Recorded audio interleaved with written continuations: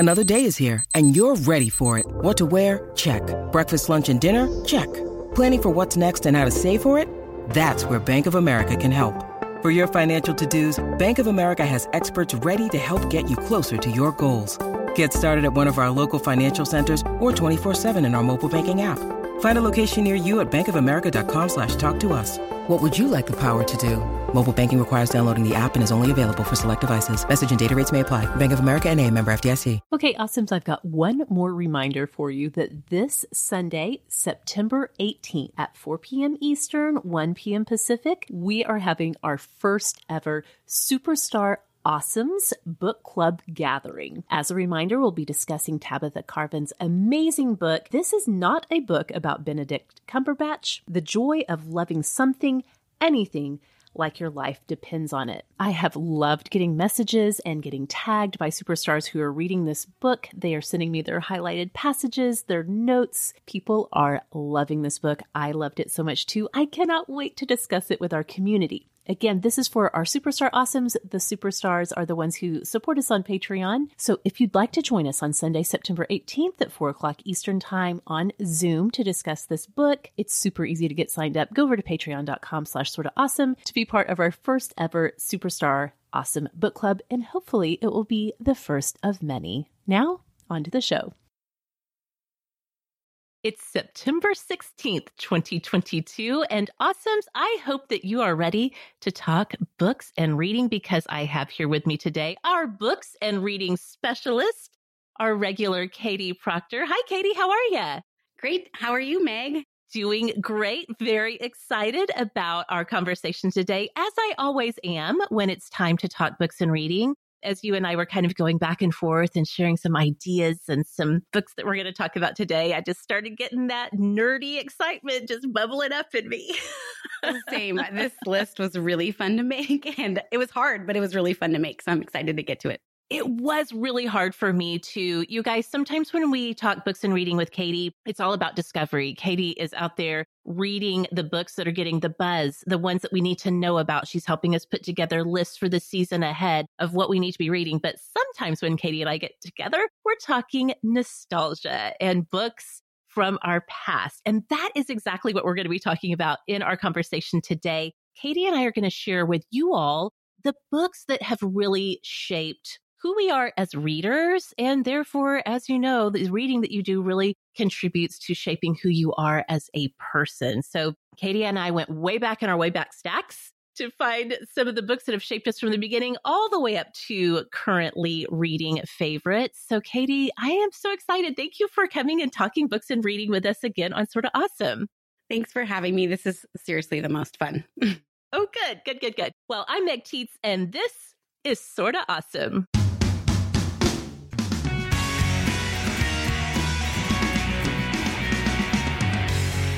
Welcome back, awesomes, to the show that loves to support you in becoming smart, strong, and social.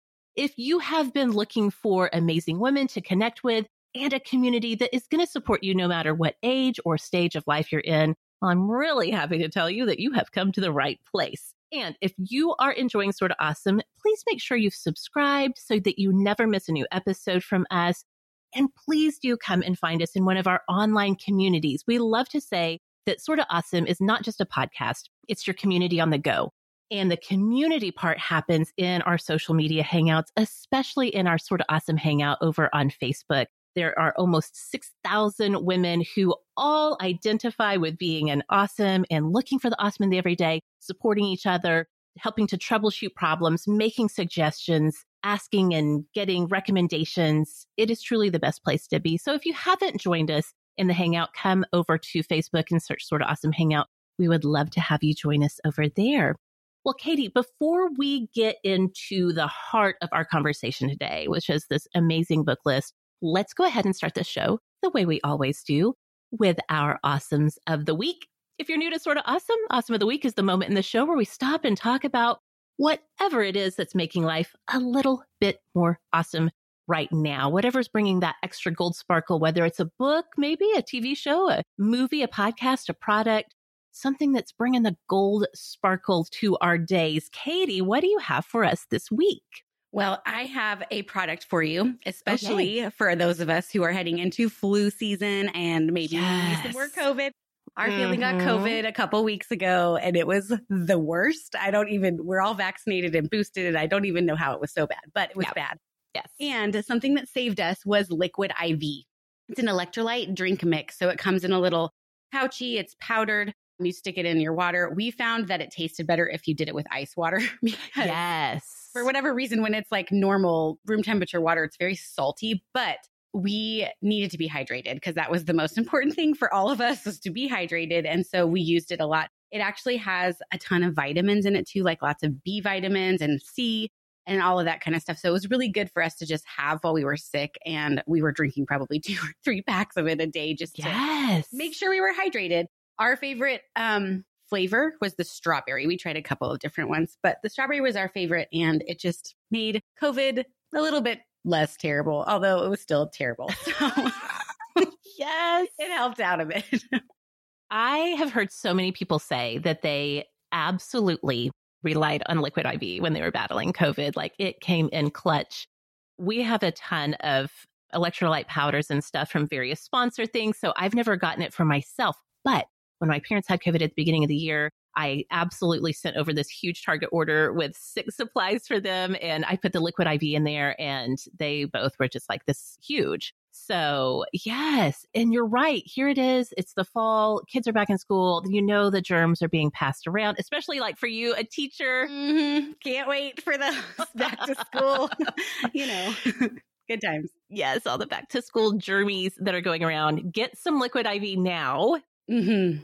Keep it. Yes. Keep it in your medicine cabinet, whatever. Get stocked up. Okay. Thank you. We will put a link in the show notes for sure for where you guys can find Liquid IV. It's in a lot of places now. Yeah, we got ours at Target. I did a Target order too because I was like, could not get off the couch. And I was like, this is what's going to happen today. Yes, absolutely. Thank goodness for our Target deliveries for sure. Okay. Well, I have this week for you, Katie, kind of a follow-up and recommendation. Okay. So the last time that you were here, I was going on and on my Awesome of the Week. I was bragging on Rare Beauty's mascara. I can't remember the official name of it. Can I see it on here? No, it's not on the packaging. I brought props. You know, we always like to do props when we, especially when you and I are talking products. Yes, you got your Liquid IV. So this is the mascara from Rare Beauty. I was telling you how much I absolutely loved it. Still do. I am crazy about this mascara. So I had to make an order to get some more from Sephora is where I get it from. And while I was there, I was like, while I'm here, why not pick up a new lipstick, right? Of course. That's very on brand for you. It is very on brand. It's what I do. And I got another one of the lipsticks from the Sephora brand lipstick line, which I feel like are so underrated. Because these lipsticks are, I think part of it is like the branding is so weird. I don't know why they do this, but they call their store lipstick line #LipStories lipstick, which is like a clunky name, right? Yeah. I'm not into the name. It does not flow. It's part of the Sephora collection of makeup, the #LipStories lipsticks. Every single one of these lipsticks that I've gotten, I have been so in love with. And Katie, they're only $9. Oh, that's good. Which is incredible. I mean, there are definitely drugstore lipsticks that are at a higher price point that I think you do not get as good of a lipstick experience. So the one that I picked up that I want to tell you about specifically that I'm wearing today. And it's beautiful for everyone who Thank can't see Megan, her smile. Thank you. This one is called Popsicle Lips. And this is their sort of raspberry red. So if you are looking for a red, but you don't want to go too dark, you don't want to go too severe, maybe it's kind of like, I feel like this could be more of an entry level red for you.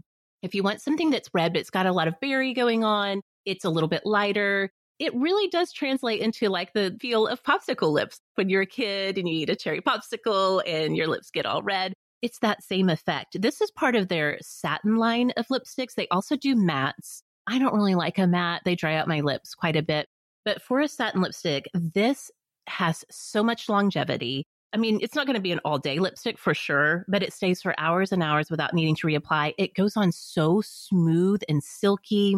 I absolutely love it. And I feel like people don't talk enough about how amazing the Sephora collection, specifically their lipsticks are. Because again, at $9, experiment, pick up a tube and play around and see if you like it. So I'm bragging on this week the Popsicle Lips shade, but that's the other thing I love about it. They have so many shades. So if you're more of a nude or a pinky, now that we're getting into fall, you want something a little bit more fall-like, they've got you covered. So I love it. I'll have to go check those out. I'm definitely into it. Okay, well, those are our awesomes of the week.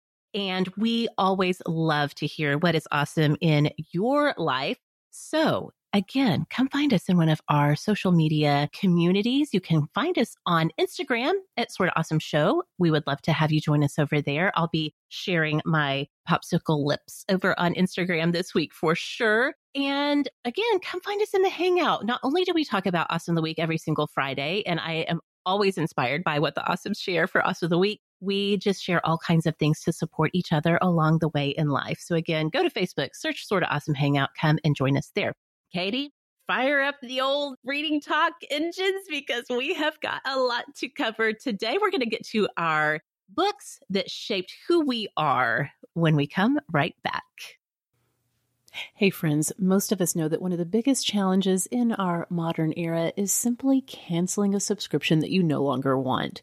I was reminded of that the other day when I decided it was finally time to cancel SiriusXM. I've had it for years. I hardly ever use it. And I know I'm not the only person who finds myself in this position. 80% of people have subscriptions that they either don't use or they forgot about. That's why I love using Rocket Money, formerly known as Truebill. This app is one of my favorite discoveries in the past few years. I use it all the time. The app itself shows you all of your subscriptions in one place, and they cancel what you don't want for you. Rocket Money can even find subscriptions you didn't know you were paying for. If you have teens like I do, it's kind of funny how those mystery subscriptions just show up in your bank account, right? You may even find out you've been double charged for a subscription. To cancel a subscription, all you have to do is press cancel, and Rocket Money takes care of the rest. So you guys, cancel unnecessary subscriptions with Rocket Money today. Go to rocketmoney.com/awesome. Seriously, you guys, it could save you hundreds per year. That's rocketmoney.com/awesome. Okay, we are back. And Katie, as you and I were kind of talking about this concept, what are the books that shaped who we are? I really do think that primarily once you start thinking about the books that were really important early in life, these are kind of our formative reading experiences, right? Yeah. And as a teacher, you have the joy and the privilege of seeing that come to life for your students. I mean, I can only imagine how incredible that is. I do. That's my favorite thing, is putting books into the hands of kids who I know are going to love them or they're going to connect somehow. So that's my favorite part of teaching. Now, you teach fifth grade, is that right? Yes, fifth grade. Okay. Yeah, I was thinking as I was putting my list together, some of the most formative books were when I was like fifth and sixth grade, really. Of course, children, our parents maybe are reading to us, grandparents, teachers are reading to us, and those are really important. But I feel like by the time you're in fifth grade and you're kind of starting to pick your own books based on your own interests, it's really such a magical time. Yes, the choice thing is huge. And I love to give my kids as much choice as I can. I want them to read widely and read, what they want to read. And so giving them the choice is really powerful for them. So great. Well, let's start right there. Let's start in our childhood years, maybe even stretching on into the teen and young adult years.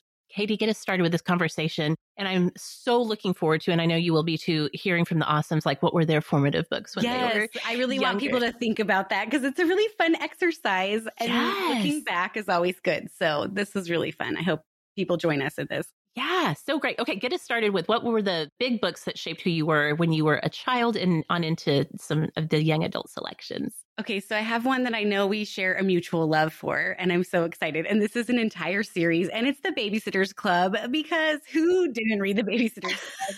I feel like I read every single Babysitter's Club book ever published. I did not read the little sister ones. I think I was too old by that point when I found them. But I had this uncle who would bring us a $50 Borders gift card every Christmas, right? Borders. Oh my $50 gosh. was big in the 90s. So yeah, it was. Go to Borders and stock up on 10 or 12 Babysitter Club books. And that was usually what was going on. I would just go to the shelf and find all the ones that I didn't have and pull them off.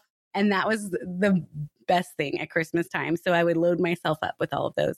My favorite ones were like the thick super special mystery ones. They were so good because you got like extra. I loved that. Marianne and Logan were like, hashtag relationship goals for me as like a young tween. I was like, oh, I need a Logan in my life. The OTP one true pairing of the Babysitters universe. Absolutely. Yes.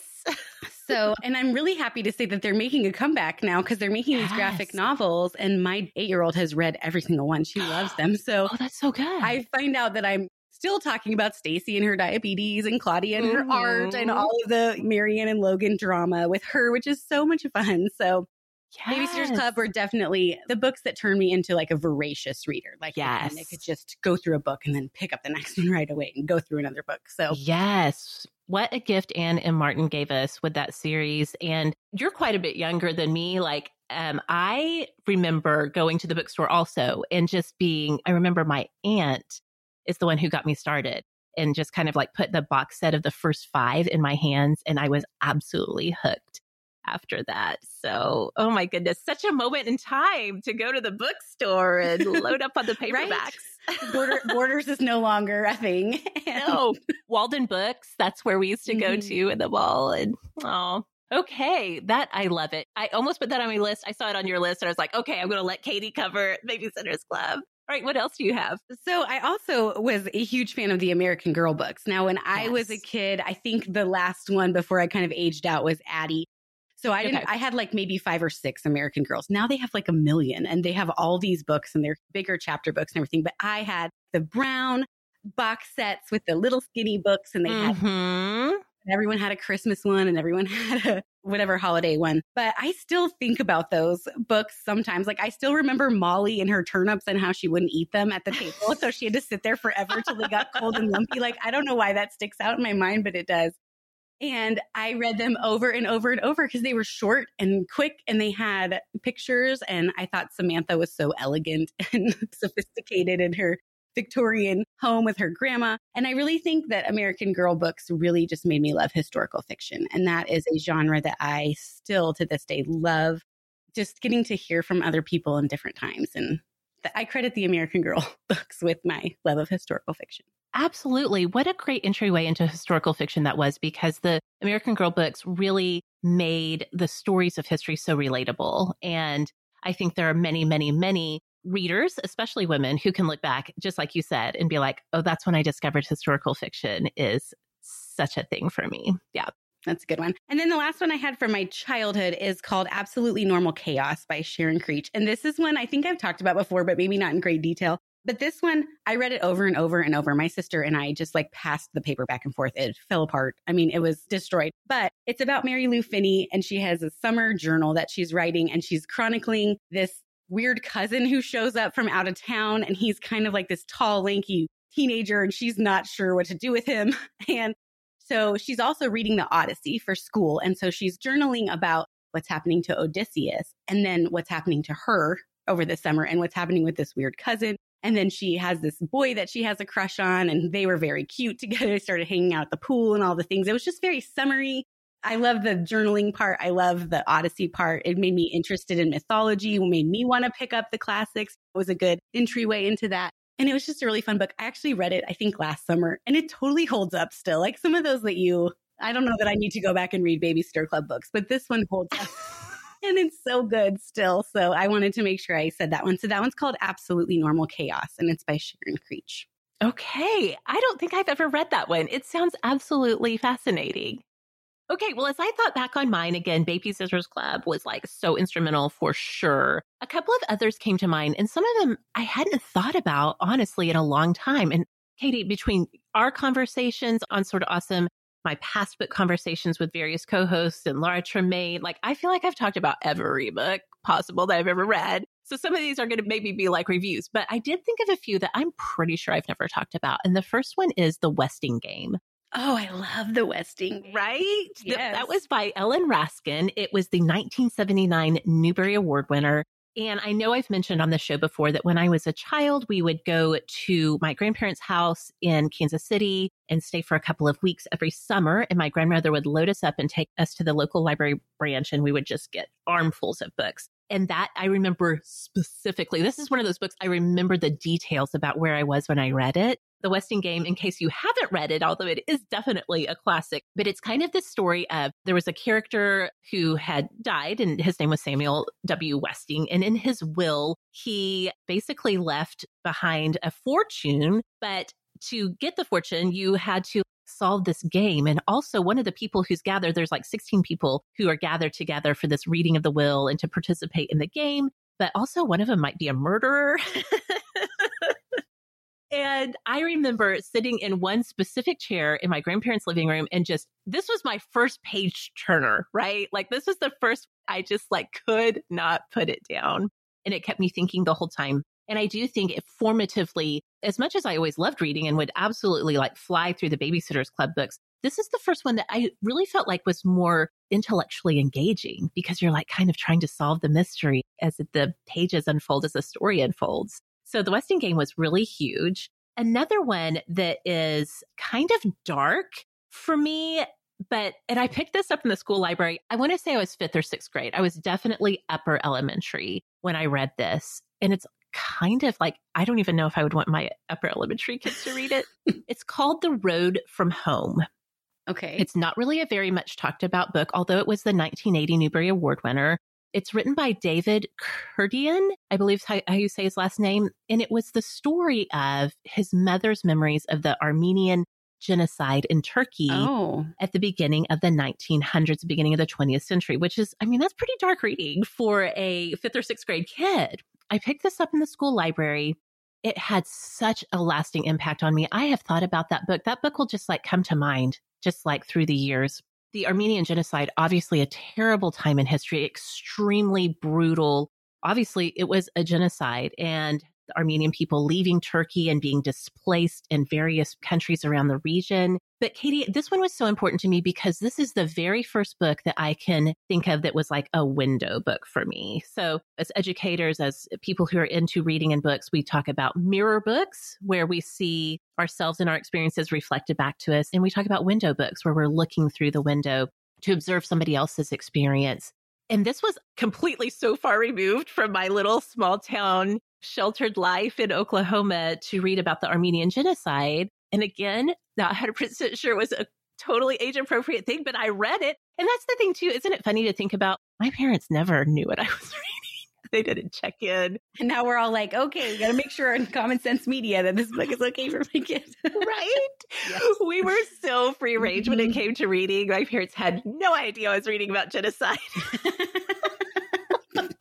I love it.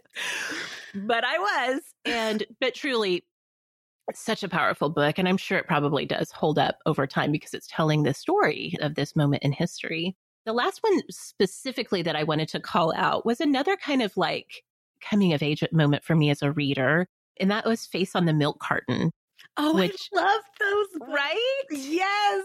Yeah. So Face on the Milk Carton is by Carolyn B. Cooney. It came out in 1990. It came out when I was 13. And again, as we were kind of talking about, this is such a pivotal time when you're seeking out the books that are interesting to you. So The Face on the Milk Carton, in case you haven't read it or don't remember it, tells the story of a girl who, back in the days when we used to have pictures of missing kids on milk cartons. And we used to be scared of shopping malls and weird strangers with vans. Yeah, I think it comes back to this book because in the story of The Face on the Milk Carton, it tells the story of a girl who ultimately she sees her own face on a milk carton in her cafeteria, does some investigating and discovers that she thinks she might be the child who was kidnapped from a shopping mall when she was 3 years old. And so it kind of unfolds the story from there. But I remember reading this when I was 13, and this was kind of like one of the first books that was more like an issue book, right? I mean, the way the story is told is a little bit fantastical in terms of it did cause a lot of that was an era in time when we were all terrified of stranger danger and being kidnapped randomly. But it was like the first time that you see it through the eyes of, for me as a reader, through the eyes of a teen protagonist dealing with like a really serious issue of, was I kidnapped? Where did I come from? Who are my parents? And kind of working through that as a teenager and also trying to solve the mystery of, why is my face on a milk carton? This is clearly me. So right. I love that one. And there were 2 sequels. I still have my 3 original. Oh, do you really? Books. Yes. Oh, I have them on the shelf. That is so funny. Such a powerful book for me. And also, Katie, I would say this was the time in my life as a reader that I became a completist of an author's works. So when it comes to the Ramona books, Beverly Cleary's Ramona books, read them all. Judy Blume books, as much as I could find them, read them all. I've talked about this on the show before, so I won't spend too much time on it, but Are You There, God? It's Me, Margaret. Absolutely one of the most pivotal books in me understanding who I was as a young woman. And they've updated it. Did you know? Oh, no, I didn't know. She put out a new version of it and she got rid of some of the older belts for the ads. She got rid of that stuff and kind of updated the language to around to what we do now. So that's fascinating. Read it, but it sounds kind of fun to do again. Definitely. I've got to check that out. I don't know if you remember an author named Betty Wren Wright. She wrote mysteries, kind of like the Dollhouse Murders, Christina's Ghost, The Secret Window. Might have been a little bit before your time. That was definitely the time in my life when once I found an author and I liked their books, I would just find all of them that I could read and just binge them. It was early binging, right? Yes, exactly. I used to do that in my library too. I'd go, what do you have from this person next? I need to get to the next one. Yes. So, yes. Absolutely. Absolutely. So those are some of the ones that were really formative for us as we were, children. Let's go ahead and kind of talk about some of the more like young adult, maybe even moving into college era for us. As you think about that, what were some of the standout books for you? So I'm going to out myself in that I was a pretty big nerd in high school because these 3 books that I brought are very on the nerd scale. But my first one that stands out in my mind is the Iliad. And I read this in class with my ancient history teacher. He was amazing. He just made history the most fun of all. But I remember specifically, we were reading a portion of it aloud. There was like a small group of us. We had gone to like a conference room on our free period, like you do in high school. And we were reading the Iliad aloud to each other. And we got to the end part where the thing with Hector and his baby happens. And which if you know, you know, but this boy who was a freshman in high school, we were fully in the men must be strong and masculine. He started to cry about this part. And I just remember being like, this is why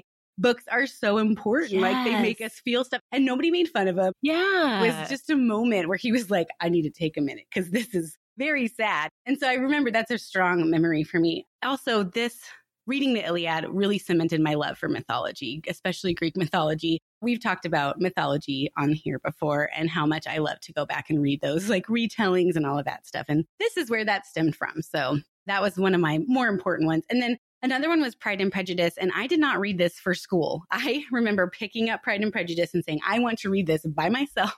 I'm going to do it. And it's kind of a struggle to get through some of the language in there if you're not familiar with older English. And so I remember reading it very slowly, but I loved every single minute of Pride and Prejudice. Oh. I still feel like it's just a perfect book. And I will hear no argument about that because I feel like the way she crafted the story and everything just falls in place. And I just loved every single minute of it. So I think this one is the one that cemented my love for all things Victorian England and right. I still love Downton Abbey, love Bridgerton, love all things set in that era. So yes, Jane Austen was a big one for me for that. And then the last one I thought of, which is another one that's kind of weird, but we read this one as a class too, is 100 Years of Solitude by Gabriel Garcia Marquez. Oh, wow. And this book is a big chunky book. It's like 400 something pages. It covers this decades long family epic of this family. They are very dysfunctional. There's a lot of things that go on with them. But the magic realism in that book was the first time I had read magical realism. And I just fell in love with that genre through that book. So I went on to read more of his and lots of Isabel Allende during that time and loved all of those. So those are my 3 that I thought about from high school, teen years that really just kind of made me know what I liked to read. And then gave me a footing to go find other things that were kind of like those. Oh, absolutely. And I think it's so great. It sounds like you had such a diverse experience with the selections that were even chosen for assigned reading. And I do feel like, and I guess probably some of this is a little bit regional. I feel like that when I was in high school, it was much more of the traditional canon of literature that was presented, certainly Shakespeare, but also like the sort of more predictable parts of both American and British literature. But I will say that when I was in college, as an English major in the late 90s, the tide was really beginning to turn, and professors were selecting much more diverse choices for their syllabus, which then would translate to those of us who are going on to become teachers. We're also beginning to think like, what can we pull in that's outside of the canon for sure? Or how can we create a new canon, right? And whose voices have been missing? Yes, this absolutely. Whole time. Yeah. To kind of just like dovetail on that, one of the most formative books, I will say, like when I was in high school, I was doing my required school reading.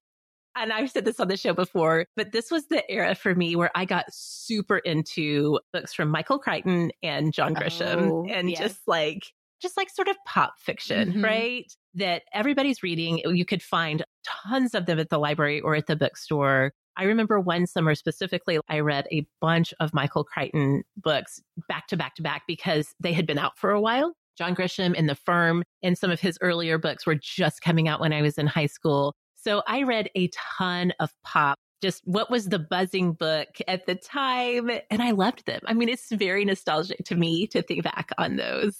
My pop fiction guy was Dan Brown. Yes. So, and I still feel a little bit like weird when I read a Dan Brown book now, but I still think they're very fun. So. Yeah, they are. I mean, that's the thing. It's kind of a sweet time because that was before I started to get a little bit more, well, if everybody's reading it, then I'll pass.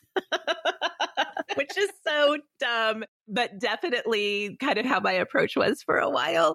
It was such a fun time because like not only was I reading them, but a lot of my friends, like we would pass the books around to each other. So like a little small group of friends of mine, we all read The Firm at the same time and talked about it, kind of like informal book club. And I bet you felt very grown up about it too.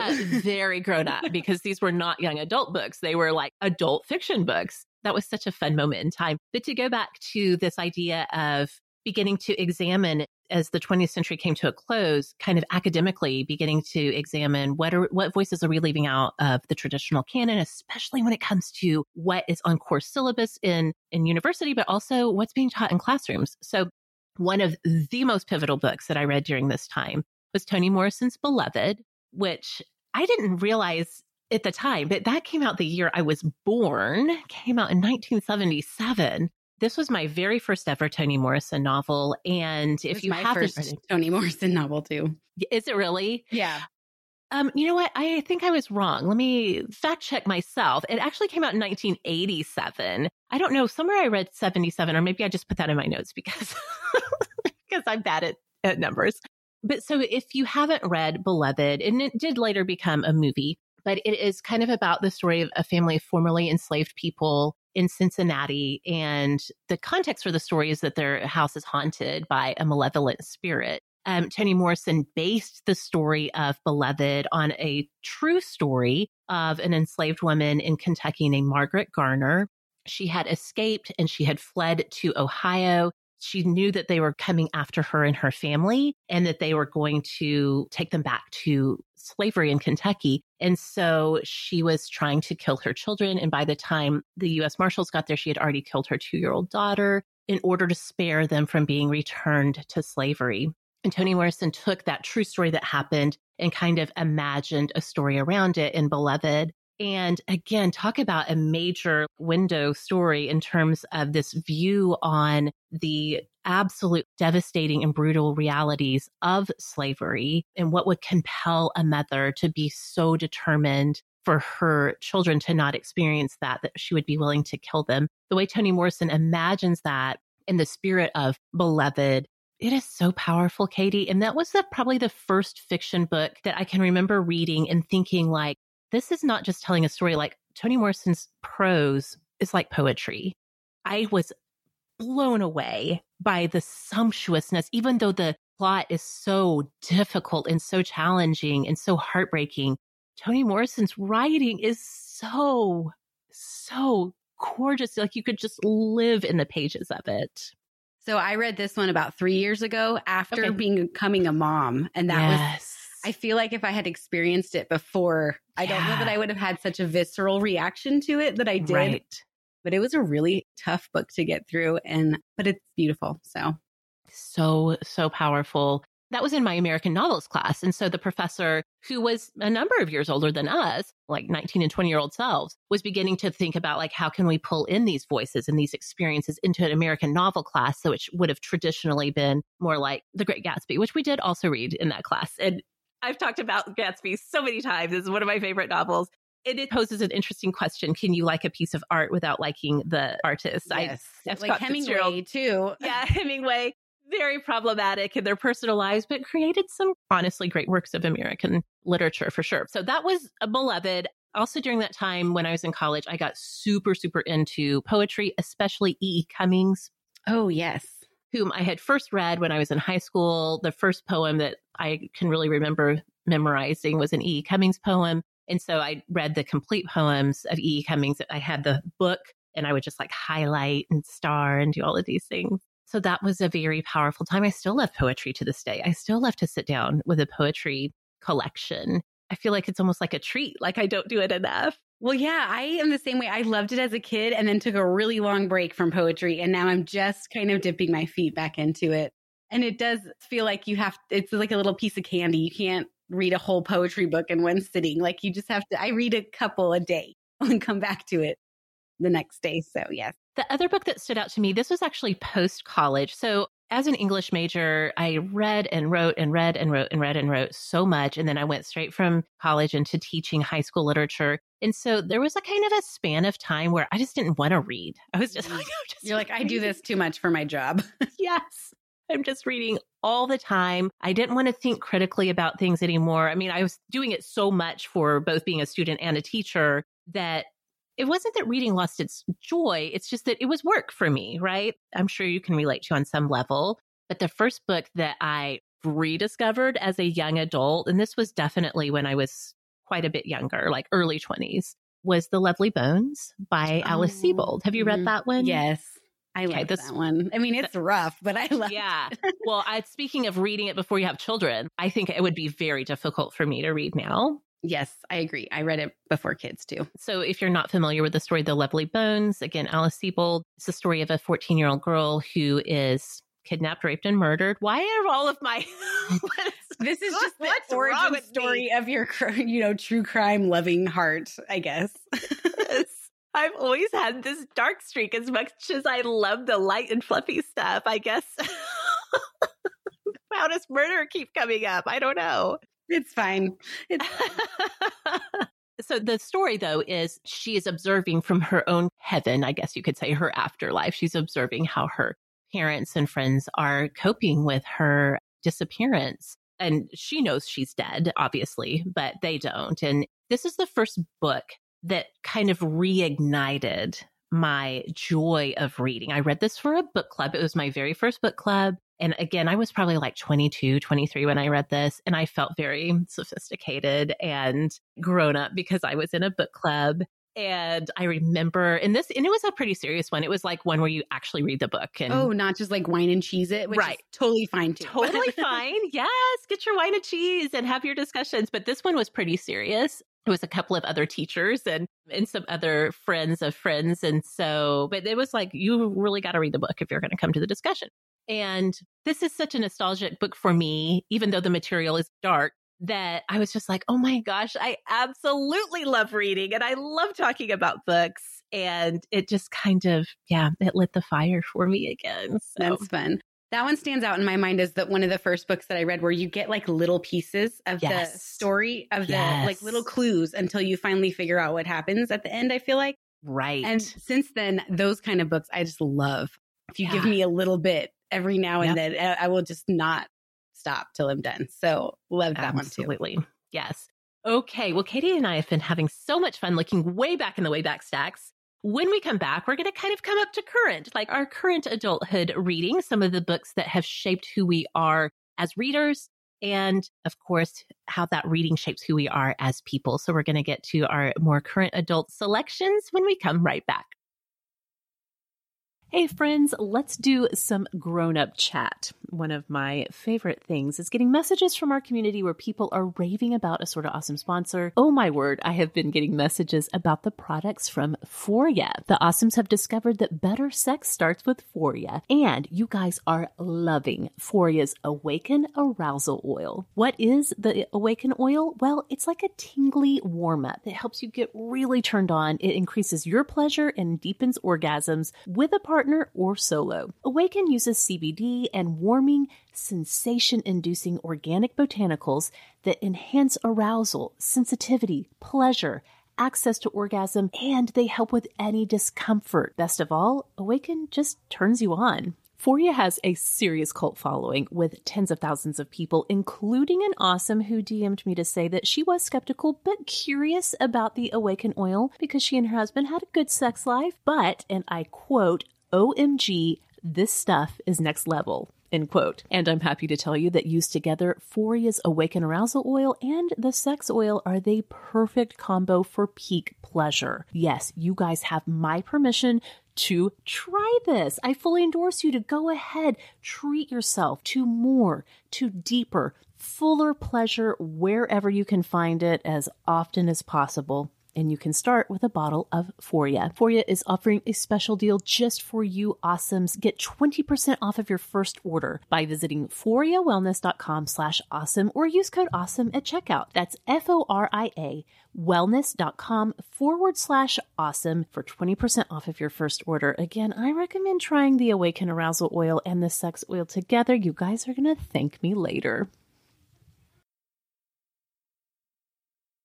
Okay, Katie, we are back, and you have graced us with so many books and reading recommendations in your time here as our books and reading specialist and regular. So I know we've covered a lot of ground, especially with the more current books that really you are always reading, the good, buzzy books that people are into, bringing those to us so we don't miss out on any of that. But let's kind of look at this adult time of our lives. What are some of the books that stand out to you that really kind of shaped who you are as a reader and as a person?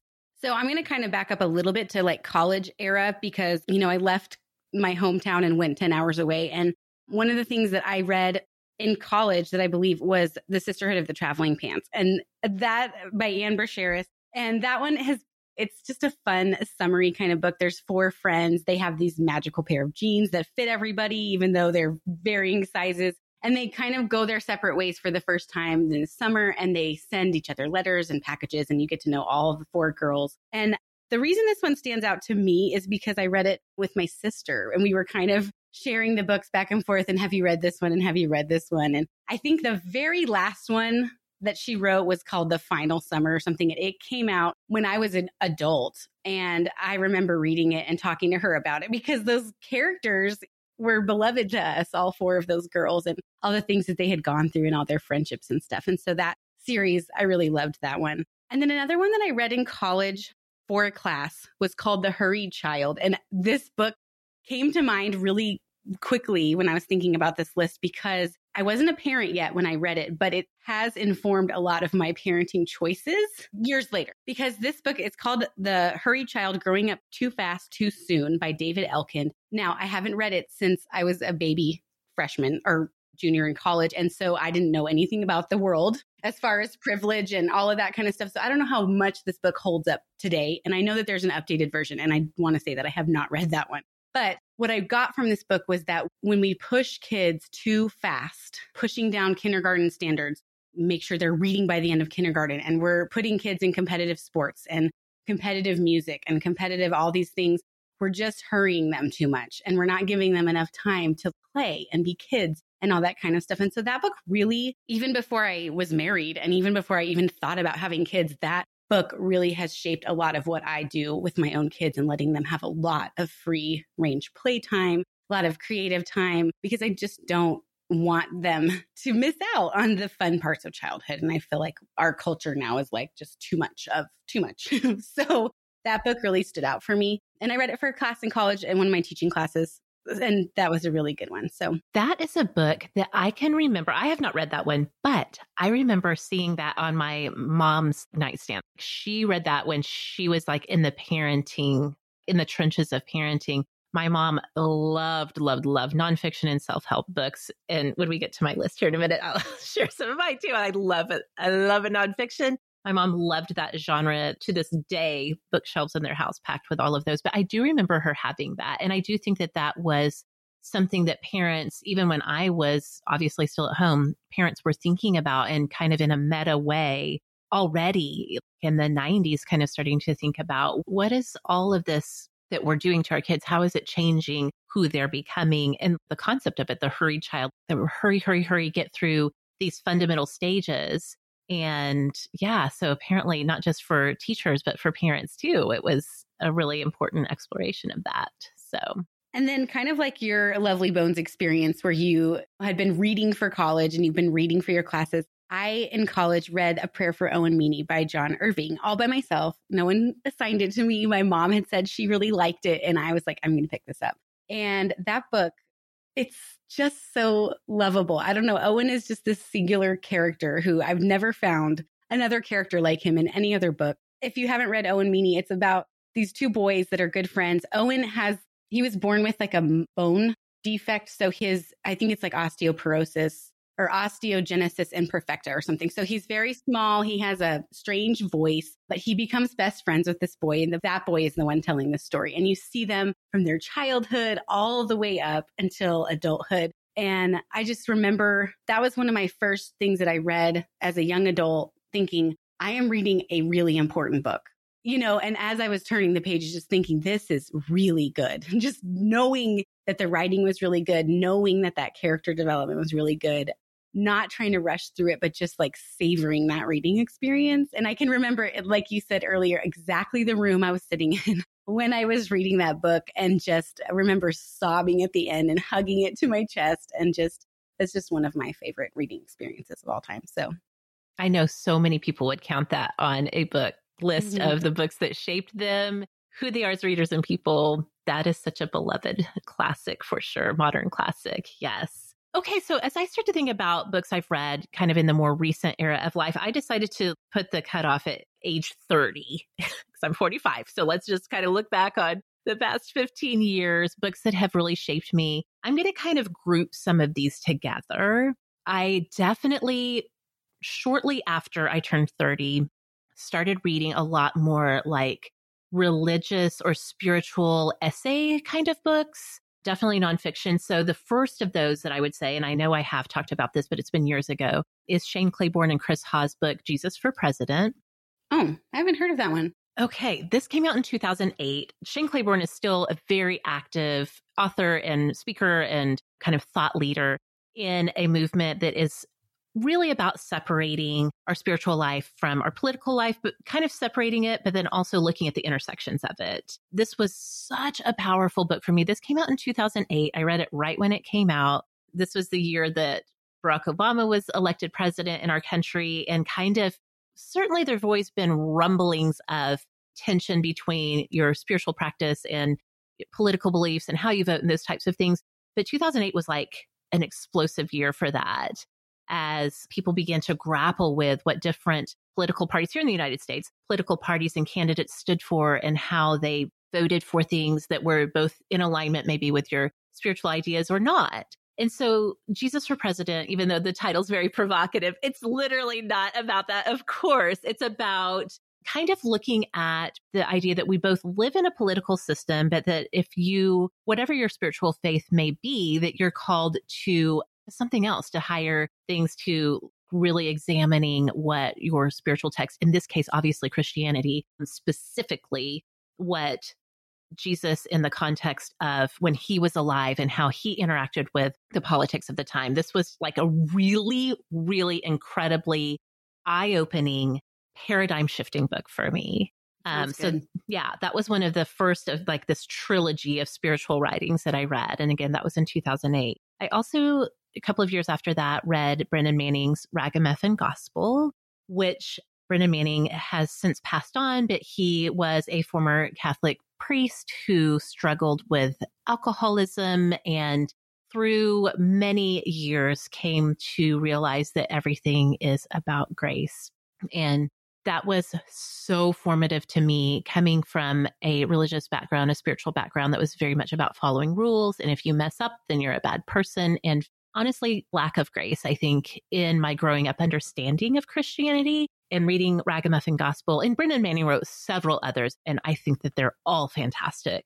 But that was my first experience of like really being just like wowed by somebody's vulnerability and sharing how their real life struggles, again, his struggle with alcoholism and how that impacted and how he saw God and all of those things. Such a great book. And then Sarah Bessey, my dear friend Sarah Bessey, her book, Jesus Feminist, was another hugely powerful and paradigm shifting book for me. I love Sarah so much as a person, and I love her writing. I think many people can count at least one of her books as being a formative book for them. But Jesus Feminist was for sure the first time that I began to try to like figure out how do my ideas about women and the experience of womanhood, how does that align with spiritual faith? And so that kind of like little trilogy there. A couple of other nonfiction ones that I got really into, Allie Brosh's Hyperbole and a Half and her webcomic, and then her later writings on depression, along with Jenny Lawson's books. Oh, I love Jenny Lawson.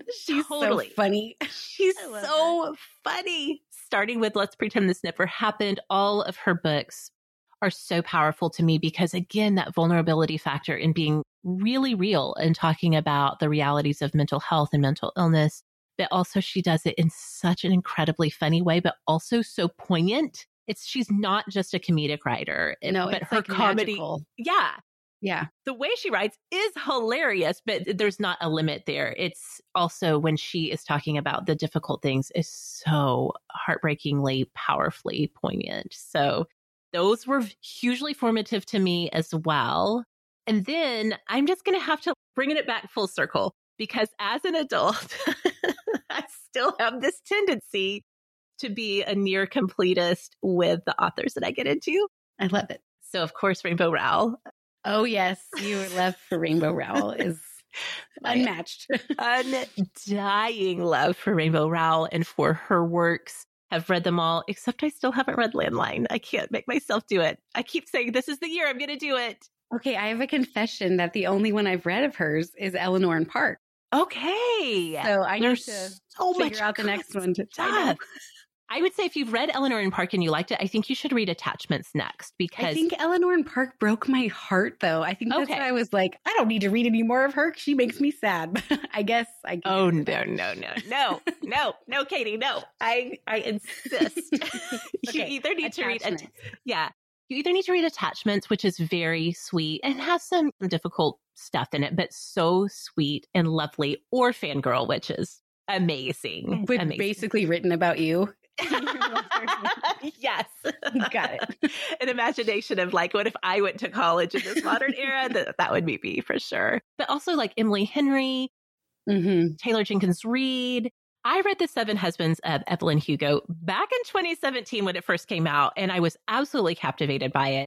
Katie, I don't think you're on TikTok as much as I am, but in the past couple of years, that book has had this huge resurgence on Book Talk. It's so good. It's so good. I think I read it when it came out too, in the middle of nursing in the nighttime. So yes.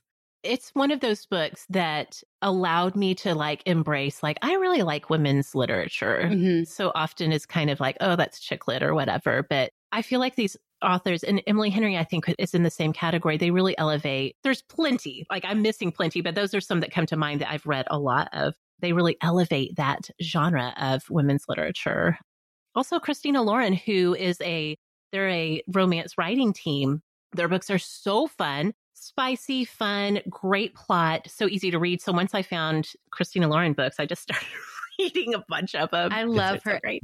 Have you read Love in Other Words? Because that's my favorite one of theirs. No, but I need to get to that one. It's so good. And it's more YA because they're teenagers. So I think it's definitely up your wheelhouse. I think you would love that one. Love it. Love it. Okay. I have one more I want to talk about, but I want to hear some more of the ones that have been influential for you in your sort of adult reading. Okay, so to go off of your spiritual stuff, Inspired, Slaying Dragons, Walking on Water, and Loving the Bible Again by Rachel Held Evans was one of the first ones that I read about deconstructing your faith and kind of looking at things a different way. And I love that she talks about it being okay to ask questions. And that was something that I think a lot of us who grew up, in the evangelical world, we weren't allowed to ask questions, right? This is the way it is. This is the truth. This is the only way. Everything was in black or white. And her just saying it's giving us permission to ask questions and to look at things differently. And what I love what she does with this book is that she looks at the books of the Bible as the genres that they were written in. So as an English teacher, I'm like, oh, this is my jam, right? She looks at songs as poetry, and she looks at other ones as letter, the epistolary books. And what is the function of that genre? What was the author trying to do in that time? So I love how she kind of goes back to that context. That one was really instrumental for me. And since then, I read the rest of her list. I read all of Sarah Bessey's stuff. I've read all of Jen Hatmaker. I mean, that book kind of just pushed me into reading all of those people in that kind of realm. And it has been really, really a good journey for me. So that one was Inspired by Rachel Held Evans, which I love. And then another one who I know we all share love for, Brené Brown, but Daring Greatly is probably my favorite of hers. I've read them all, but this one was really the part where she talks about really sharing yourself and being vulnerable, and who gets to get your story and who maybe doesn't, and how to know who's safe to share with and who's not, and how when you're vulnerable and you make connection, that's how you make community and all of that. And so this book, I read it as a young parent, so 5 years ago probably. And I just remember thinking, this is really a parenting book. It's like how to lead your family well and connect with them, and how to have a long lasting relationship with your family, where I know some of us have feelings about our families of origin, but she just talks so much about how to make that connection. And I love that her main message is that everybody matters. Everybody has a story. Everybody's story matters. And even if you're not famous and had all this stuff happen, like the things in your life that are important to you are important, and you should own those, and you should be able to share them. And so I love that. That's Daring Greatly, How the Courage to Be Vulnerable Transforms the Way We Live, Love, Parent, and Lead is the subtitle. And that's Brené Brown. So that one was really formative for me. For some, I don't know, this isn't new fiction because this is way backlist, but the Guernsey Literary Potato Peel Pie Society by Mary Ann Schaefer is another book that I just remember hugging at the end. And this was my very first epistolary novel. So this one's written in letters. And I don't know if you've read this one, but it's World War II. There's like the secret book society. They're sharing food with each other. They're kind of sneaking around because their island is occupied by the not nice people. And this reporter after the war is finding out what happened to these people. So she's kind of writing back and forth, and she's learning the story. And I just remember thinking, the way this lady crafted this book in purely letters, like there's no just informative paragraphs about what's going on. It's all in letters. You get such a sense of place of this island, this Channel Island. You get such a sense of what was happening to them during the war and how it was being occupied. And I just loved it. And that is one of my very favorite World War II books. And I've read a lot of them, but that one stands out as one of my very favorites. And then the last one I did want to talk about that I didn't put on my list is Homegoing by Yaa Gyasi. And that one is a more recent read. And that one I heard about, I think from either Kelly or Laura. One of them talked about it on Sort of Awesome. I do believe it was Laura, if I'm I hadn't heard about it before. And I remember getting it. And this book is one of the most unique books I've ever read. It is 8 generations of people. So you have these 2 sisters, and one of them is sold into slavery to go to America, and one stays in Africa as the wife of a white slave trader. So we get to see their generations. And at first you're kind of like, wait, I don't get to hear about this person again, because each person only gets their own chapter. And then the next time you hear from this family, it's the next generation. So but the way that she tells the story of these 2 generations of people and all their descendants, 8 generations out, was incredible. From a writing standpoint, I was blown away by the structure and how she managed to pull this off. Because really, you only get a little bit from each person before you move on to the next one. And I just remember that's a really, really powerful book that I have not stopped thinking about. So I wanted to talk about that. Yeah, so good. So good. Again, just how incredible. What a gift for all of us that we can explore these stories in contexts that we would never have access to without books. The last book I want to talk about that has just been so formative to me as a person, as an adult, that is a very recent read of mine that I know that you love too, is Richard Rohr's Universal Christ, which we had talked about. If you guys don't know, Katie and I did a whole episode in our Sort of Spicy series for our superstars, our Patreon supporters, where we talked about the books that really were our journey through spiritual deconstruction and coming to terms with a new outlook, a new view on faith. I know Richard Rohr is important to you, Katie, and this book was so formative to me. And I think it's important to say that even as we get older, we're still being formed, right? Yes, exactly. The books that we read still form our viewpoints and our understandings of things. And this one was so powerful for me because he writes so powerfully and so beautifully about a concept that I just have always felt internally, intrinsically to be true. One line from it, sort of the driving force behind it is that God loves things by becoming them. And so he takes this concept of Christ, not looking at that word as was that Jesus's last name? But he takes the concept of Christ, of incarnation, of Christ being in everything and everyone, everywhere we look, that we can see this message of love and incarnation from God. It has been absolutely revolutionary to me. I love it so much. It's probably, if I was looking back on the most important books I've read in my life, it would be on that list for sure. Yes, so. I loved that one. Yeah. I love him. I have another one of his on my shelf that my mom gave me for Christmas that I need to read soon. I think it's interesting that as we got older, more of our formative books were nonfiction. Yes, absolutely. We still both read a lot of fiction, but the ones that are forming us now are more nonfiction, which is interesting. It is. It is. And that is so true for my life. So, Katie, if people want to talk books with you, I know that you are always talking books on Instagram. So remind us where we can find you over there. At Katie Proctor Writes and Reads is where I hang out the most. And I love being on Instagram. So come talk to me about all the things. Love your reading stuff over there. And just as a reminder, Katie's also an author. We always like to put links to your books in the show notes so people can go and read their Katie Proctor books and share those with the people in their lives, the children in their lives. You're a great middle grade author, and I'm excited for what's coming next for you, ma'am. Yes. November 15th. November 15th. Okay. Is there a pre-order link on it already? Not yet. Okay. I don't know what's going on. It's okay. Publishing is kind of slow right now. That's okay. We'll work on it. Yes. You keep up with Katie on Instagram and you will not miss that for sure. If you want to find me on social media, also Katie's in our Hangout group and our Superstars group, all of that. So you can find Katie there. If you want to find me on social media, you can find me at Sorta Awesome Meg. You can find the show at Sorta Awesome, just wherever you are on social media. Look us up. We would love to see you there. Give us a hashtag if you're talking about us on social media so we can come and find you. Katie, as always, thank you so much. This was so fun and just filled my heart with such happiness. Me too. Thank you so much for having me. This is so much fun. Love it. Love it when you're here. Awesome. Thanks so much for listening. We'll see y'all next time.